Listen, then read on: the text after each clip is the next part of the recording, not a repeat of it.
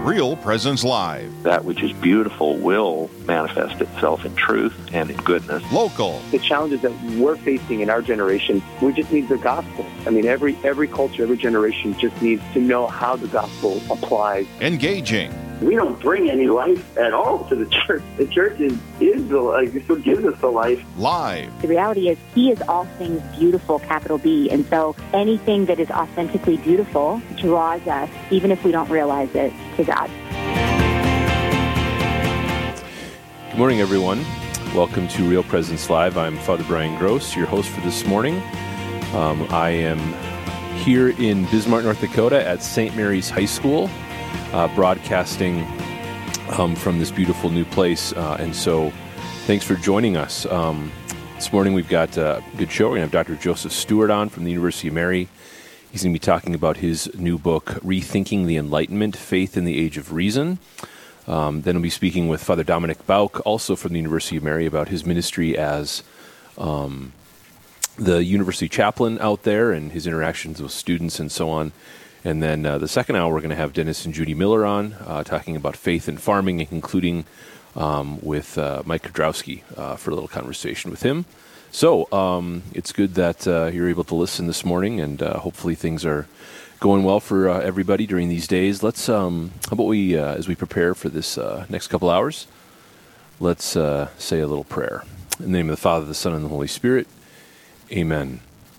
Lord Jesus, we thank you for the gift of our faith and this opportunity to be inspired by all the things that you desire us to hear this morning. And so we ask for the presence of your Holy Spirit here as we pray. Glory be to the Father, and to the Son, and to the Holy Spirit, as it was in the beginning, is now, and ever shall be, world without end. Amen. In the name of the Father, the Son, and the Holy Spirit. Amen. Dr. Joseph Stewart. Yes, Good morning. Sir. How are you doing? Good morning, Father. I'm doing great. Good to hear your voice. Yeah, good to hear your voice as well. It sounds very clear, not hoarse or anything like that. That's a good thing in these days, right? So that's good, yeah. So you wrote a book, huh? Yeah, I did. I'm excited to talk to you about this, Rethinking the Enlightenment, Faith in the Age of Reason. So I'm gonna start off with maybe a question, a very, very loaded question. Okay, Are you ready for it? Enlightenment, good or bad? Yeah, that's right. Yeah, we can start there. Sure. Yeah. What do you think? Good or bad? Well, it's the paradox of both and. It really is. It's like any age of the church where you have light and darkness, and the point of the book is to show both sides of it. Right. Good. Yeah. So you know what? I asked you a question because I know you well and everything. So, but I need you to tell everybody who's listening, kind of who you are and what your role is out there at the university. Sure. Yeah. Well, so Dr. Joseph Stewart here at the University of Mary. I'm an associate professor of history, and I also teach with Catholic Studies. And I'm married to Barbara, and we have 2 little girls and 1 little son now on the way in about a month here. That's great. That was like the introduction you give when you're like going on retreat in high school and you're scared to talk to people, That's right. So what brought you to what was happening where you said, I need to talk about the Enlightenment. I want to write this book. Where was the inspiration for this coming from? Sure. So rethinking the Enlightenment, faith in the age of reason here. This was actually not my idea. It was presented to me by the publisher, Sophia Institute Press. They wrote an email to me and said, "Would you write this book?" And they told me kind of what they wanted it to do, and I said, "Wow, sure." That I can't believe that this is my first book, and I have a young family, and I don't know how this can be done, but God's grace, and it happened. Awesome. So tell us what the Enlightenment is. Sure.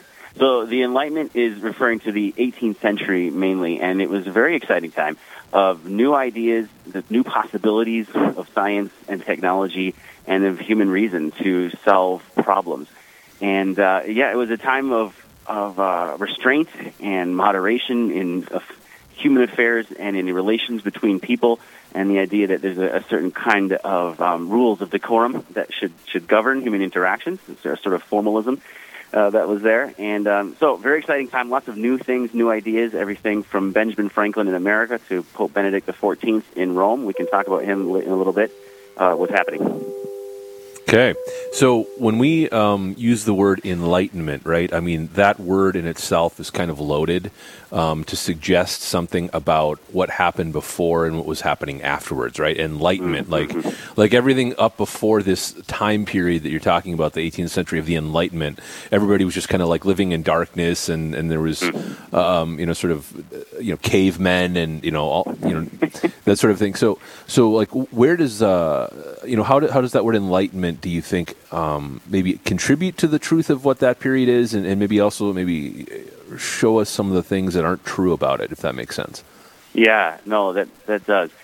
Yeah, well, first of all, the people of the time didn't really think of themselves, and they didn't use the word enlightenment. We mainly use that as a later word, back on the time period. But they certainly saw themselves as living in a modern age, they would have called it, and something that was really trying to privilege reason. And so I guess you can think of it, they're certainly building on the shoulders of giants. So those previous ages that were before them, many of the great thinkers from Galileo, even all the way back to Aristotle, the ghosts of those people, so to speak, hovered over the century. And I think the people were aware of that, but they were just excited to try to go beyond some of the thinking of the past into new areas, particularly in the physical sciences.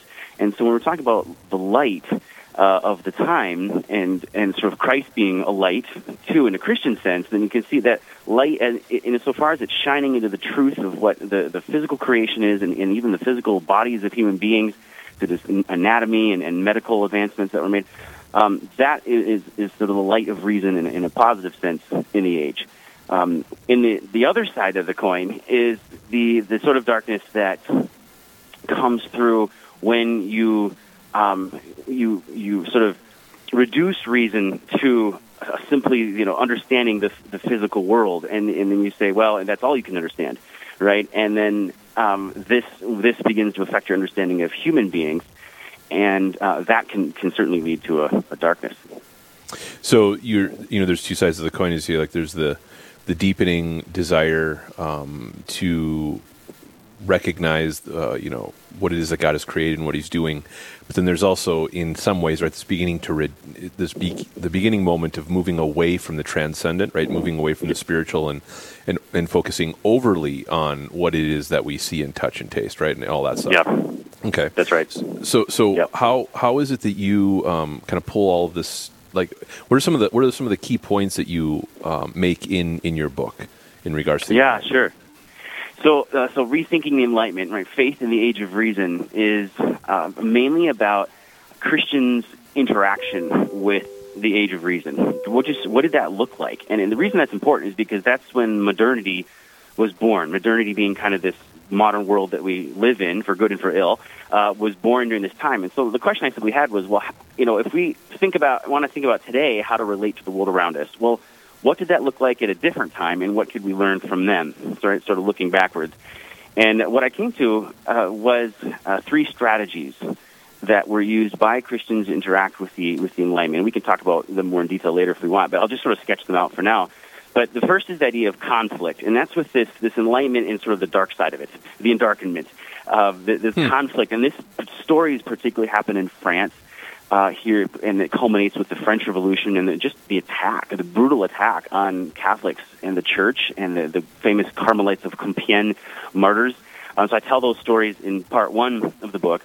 Part two is a totally different approach. It's about engagement of the Enlightenment in a really serious way by sophisticated Catholics in Italy and Germany, including the papacy, who were really trying to take the best of the thought of the day and try to update or sort of reinterpret the faith to make it more relevant to people of the day through Enlightenment reasoning. So that's part two, Italy and Germany. And then part three is on retreat. And I mean that in a spiritual sense of sort of just, you don't have to conflict or engage. You can just sort of ignore what's going on around you in the modern world and just pay attention to building up the faith within your households, within the church, and just do your thing. And here we focused on the English-speaking world and how this retreat strategy this inward kind of movement, then exploded outward in a incredibly dramatic new evangelization of the day that we can talk more about. But those are the three: so conflict, engagement, and retreat. So when I think of the Enlightenment, I tend to have a very negative view of it. But what you're talking about is both sides, right? But you're really trying to pull out, it sounds like, the positive ends of the Enlightenment. So could you speak here a little bit about, you talked about part 2 and about Italy and so on, other places, engaging the Enlightenment and really using it for good for the church. Could you pull out some examples of how that occurred or what was done? Sure, yeah.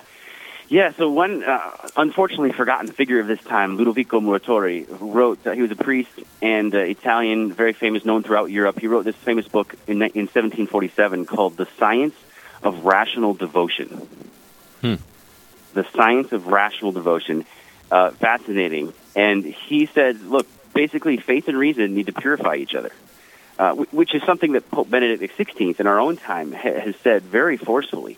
And it's a both and. It's not like faith just sort of like it just says, oh well, we should have a little reason here. No, I mean there's a real purificatory role that reason plays in our not only our faith but in our very devotional lives. And this is what this book is about. So if true devotion doesn't help us correct our vices, regulate the affections of our hearts, practice restraint and moderation.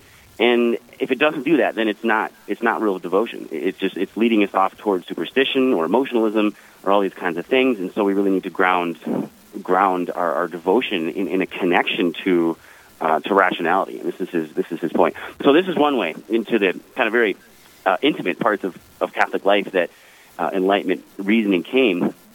I'll give you a couple more here. One was further distinguishing between the natural and the supernatural. So both are important, but they're distinct, and there's distinct ways of understanding those two realities. So the natural world should be understood using human reason and physical science, and this is important when it comes to medicine, for example. In the 18th century, there was a lot of quack medicine going on, lots of what we would call New Age remedies for things that were all around and taking advantage and ripping off people. And so pastors of churches needed to sort of help their people sort of think, okay, look, medical problems are medical, and we need to deal with them at that level. We can also think about it in sort of some spirits and spiritual oppressions, but those are two distinct things, and we need to keep those things, in order in our minds. So when we think about the 18th century, I know when I read, like, let's say, for example, actually, I'm thinking of the book Kristin Lavransdatter, right? Written by Sigrid Undset. And you see in there, it's a historical fiction, right? I think is what we call those things. And there's this, and maybe this is what you're talking about, like there's this mix between kind of some of the more pagan kind of principles and the Christian principles, right? And there's this, and then there's inability to recognize that, well, that's the natural course of things. And so what you're saying is the Enlightenment in some ways helped us to make the proper distinction between this is the way God has ordered the world and this is a spiritual reality, as opposed to just like everything is spiritual, every single thing is spiritual, right? Is that kind of what you're getting at? Okay. That's exactly it. Yeah. It's this idea of positive secularity. That was a quotation again from Joseph Ratzinger. And this idea that the secular world is good in itself because it's made by God, and we need to understand it on its own terms to the extent that we can. And this has major implications for not just medicine, but also politics. And this is something else we could talk about. But Catholics were very afflicted in the 18th century with a kind of political correctness that wanted to just go along with the state, especially in France. The state should just decide, and the church and the state were very close together. And this led to unbelievable kinds of abuses in denial of other religions, their freedom of worship, and there was an actual attempt to sort of force people to be Catholic. And this is part of our story that we need to understand and not be embarrassed about, because we just need to see how it happened.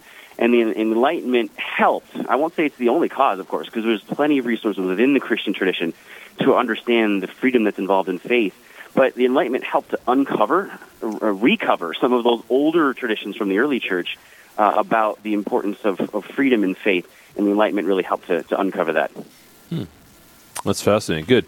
So, Dr. Stewart, we're going to head to a break at this point, and when we come back on the other side of the break, we're going to continue to have this conversation. I think I want to maybe dive into some of the more of the figures, the individuals who were part of this time in our history. And maybe we can talk about how they helped to make some good, important changes for us as Catholics. That'd be great. Okay, so we're going to go to break. Everybody stay tuned. We'll be right back.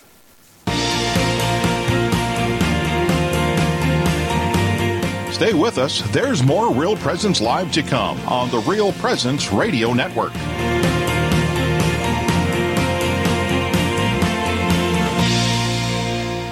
It's a great time to spring into summer at Riverview Senior Living Community in Fargo. Hi, I'm Carrie Dew, Executive Director. We are currently accepting new independent and assisted living residents. Riverview provides a safe, comfortable place to live with a small-town Main Street feel, with home-cooked food, a la carte care services, daily activities, and Mass 5 days a week. You can contact Maren or Katie to find out about all that Riverview has to offer at 701-237-4700 or at homeishere.org. If you have ever been through the hell of deep darkness and suffering, like the suicide of a loved one, do you know that your experience may be helpful to someone else? I'm Father Chris Alar. Mercy is defined as a particular mode of love that when love encounters suffering, it does something about it. And when you exercise the corporal and spiritual works of mercy, you are truly loving your neighbor. Jesus said, "When a soul approaches me with trust, I fill it with an abundance of graces that it cannot contain it within itself, but radiates them to other souls." Let us show you how to be that radiator and find healing for yourself in the process.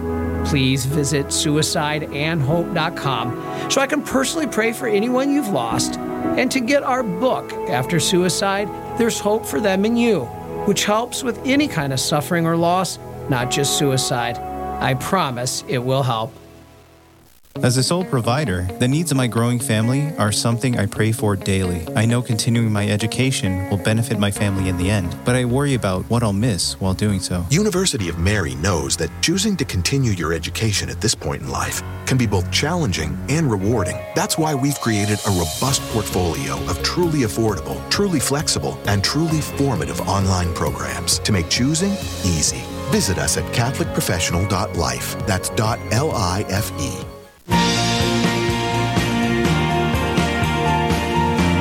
You're listening to Real Presence Live.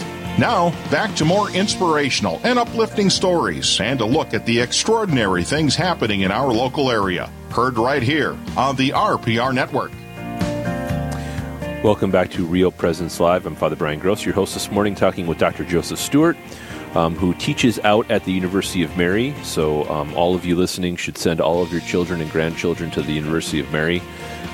It's one of the best universities in the country, especially if you're looking to raise your children or to move your kids into adulthood, right, and help them with all the tools they need to live their faith and just be a good human being in these days that we live in. And with that kind of in mind, this need for us to really, again, as Catholics, daily and all the time, really sort of analyze and look at ourselves and how do we fit in? Where are we? What are we supposed to be doing in these days that we live in that just seem to get sort of crazier and crazier? Dr. Joseph Stewart writes this book, Rethinking the Enlightenment, Faith in the Age of Reason. And we're in this moment in history where spirituality and the need for the church is really just put way, way, way, way in the back of so many people's lives. And so as Christians, we're continually trying to draw people back into the fact that that Jesus is real, that he wants a relationship, that he is the one that satisfies. And so, Dr. Stewart, during this time of the Enlightenment, during the church's sort of struggling with some of these new ideas, these new things that are being said, we're always going to have figures, right, that step forward, and these figures are going to be really help lead us in the way that God wants. And so, if you would, before, and I'm going to have you explain some of the. Talk about some of these people, but before we do that, real quick, I failed to mention during the last segment that we actually have a copy of Dr. Stewart's book to give away, and we're going to make this really, really easy. The first person to call Real Presence Radio at 877-795-0122 gets the book. Okay? So, again, the number is 877-795-0122. First person to call, you get the book. So, Dr. Stewart, if you could speak about some of the figures during this time in church history that were really important and helpful in moving us in the direction that we would say God wanted us to move in. Sure. Yeah. So Pope Benedict XIV is a figure I'd like to talk about a little bit. He reigned from 1740 to 1758. And I think there's a reason why our own Pope Benedict XVI chose the name Benedict, and what that reason I think was partly Pope Benedict XV, who reigned during the First World War, who was a forgotten hero of the 20th century for sure, but also this gentleman, Pope Benedict XIV, in the age of the Enlightenment, because he was known as the Enlightenment Pope. And he was a great figure. He loved coffee. He built a coffee house, and he that was the drink of the Enlightenment age, and it would just kind of set a tone of informality, friendliness, geniality about him. And one of the best assessments of him was actually written by a Protestant, Sir Horace Walpole. It goes like this. This is about Pope Benedict XIV here. Beloved by papists, esteemed by Protestants, a priest without insolence or interest, a prince without favorites, a pope without nepotism, an author without vanity, in short, a man whom neither wit nor power could spoil. Wow. So Pope Benedict XIV, the reason of his greatness was that he wanted to engage the modern world not so much through power politics, church and state or otherwise, but as through culture, particularly science, history, and art. And a lot of the things that he tried to do are really reminiscent of what John Paul II talks about with the new evangelization and engaging culture, and that we can see the glory of God not just through text, but also through things like beautiful paintings, like the human body, like artifacts from the early church, which he worked to preserve in the Vatican museums that he started, and above all, through the saints. And so he is the great figure of the canonization process.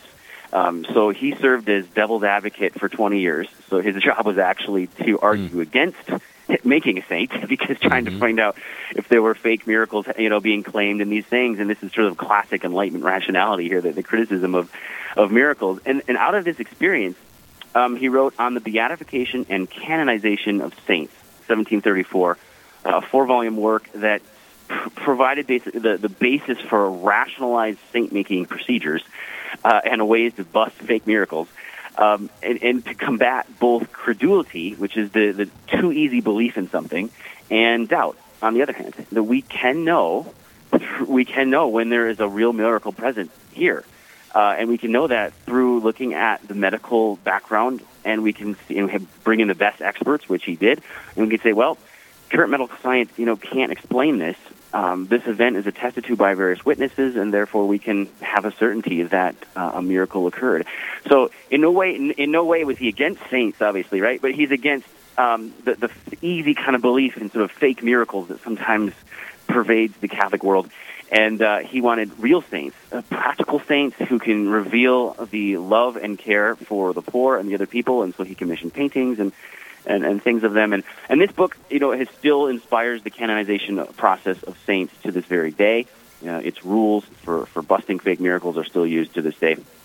And that's one way that he's engaging the Enlightenment.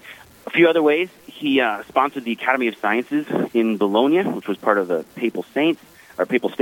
And then he also sponsored the study of the past through history and through founding museums. The first public museum in the world, he helped build it up. This was a Catholic idea. This was the Capitoline Museum in Rome. Other museums of London and Paris then followed decades later, realizing the church had a really good idea. And he also, two other things, he built up an anatomy museum in Bologna for the study of the human body. And so this is kind of edgy stuff, right? You think of maybe the body works that went around the country and the world, a decade ago or so, I think still does, using, real human bodies that are plasticized to talk about, anatomy and show what our humanity is like. It raises certain ethical questions for sure, Well, here we have the church at the cutting edge of anatomy, which was the leading physical science in the 18th century. And what's even more interesting, Father Brian, is that he really wanted to portray sexual difference. So in this museum, you have Adam and Eve in their naked glory, and there was real gender confusion at the time about women in particular. What is the status of women? And people were really interested in the anatomical and the psychological and the mental differences between males and females. And he said, okay, here it is. Let's lay it out, and let's do it in the context of something that's sacred. So here's Adam and Eve, and then the next set of figures, and these are all made out of beautiful wax. It took 20 years to make. The next figures are sort of at the muscular level, and then the nerves, and then all the way down to the bones. And the last figures in this museum are holding a sickle, which is a sign of death. And so this is the anatomy of original sin and what happens with Adam and Eve and their sin. And we die, the soul separates from the body. But in this museum, you can see how faith and facts align with each other.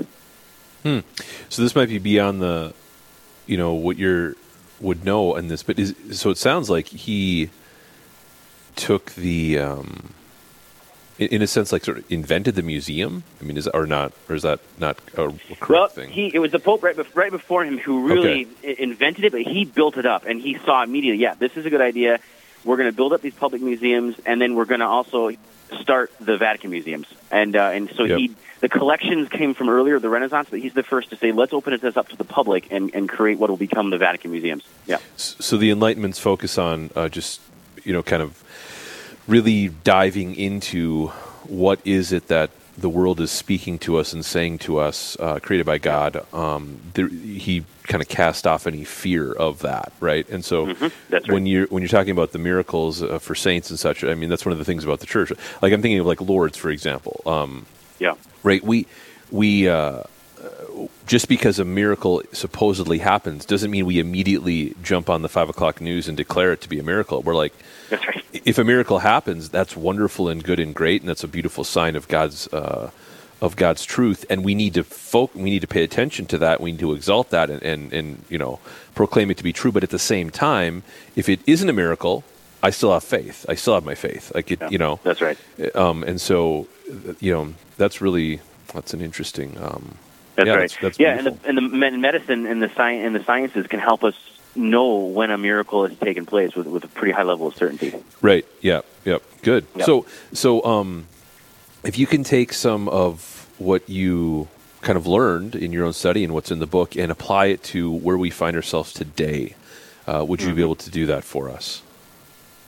Sure. I think that so the three strategies that we're talking about here: conflict, engagement, and retreat. I mean, they help us to understand how engaging with the modern world, interacting with the modern world, has different sort of stages, different sort of seasons to it, and we have to watch for the signs of the times to see, which is most appropriate. Maybe not even as a universal strategy, but as a local strategy. And so when things are going on, whether it's a time in the 18th century, there was slavery, right? And Christians realized, whoa, this is bad. We need to fight against this. And so they did. And in Britain, they went to the Parliament and they ended slavery in the British Empire for the first time, and that happened through very devoted conflict with very entrenched interests, right? So you have the political scene in which conflict is often part of the game. But you also have the cultural scene in which you want to engage with an open-mindedness with the ideas and the realities of the people and try to get them to see the truth, goodness, and beauty that's inherent within culture. And then at other times, you want to focus on catechizing your kids and your parishioners, and you want to stay home, and you want to ignore everything else, and you want to focus on the domestic church, the local church, and building that up from within. And I guess each of these strategies has different weaknesses if it's isolated from the others.